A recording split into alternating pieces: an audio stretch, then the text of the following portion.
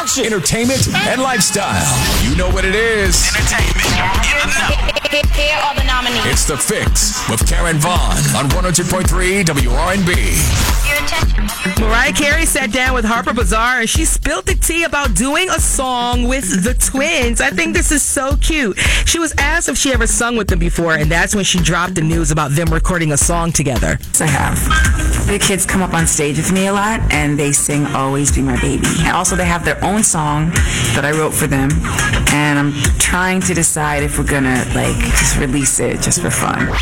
Jimmy Kimmel spoke with MVP Kevin Durant about the NBA Finals, and Kevin dished out his thoughts on J.R. Smith's infamous mistake. Definitely not. I mean, I'm happy that he made that decision to do that, especially with the game on the line. We needed that win. Now, the one thing Kevin didn't speak about was LeBron coming to Golden State, but what he did say is that he is there to stay, meaning Kevin. That's right, Kevin. We don't want you to go anywhere. LeBron, you can stay where you are, too.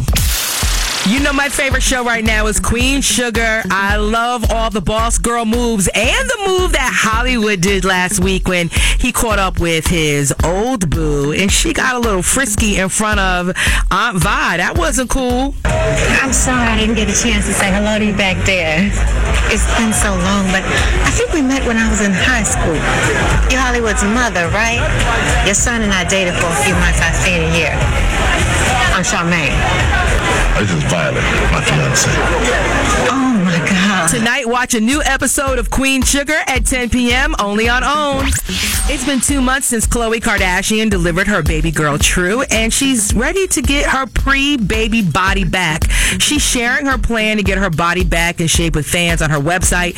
She says that it's been so great getting back in the gym with her trainer, so that's how she's doing it, a trainer. Hopefully she puts his sessions on her website so we can all work out. My son is 13 and I'm still trying to get my body back. Jay-Z and Beyonce's On the Run tour kicked off in Europe, and they're saying that they're filling seats because their last few shows, there have been a lot of empty seats. So much so that they're actually giving away tickets in the parking lot. I don't know how true that story is. Why are they trying to throw Jay-Z and Beyonce on their bus? You know everybody's on the run to check that out. Well, we know here in Philadelphia on the 30th of July, we'll all be front and center in formation to check them out. You just got your fix with Karen Vaughn on 102.3 WRNB.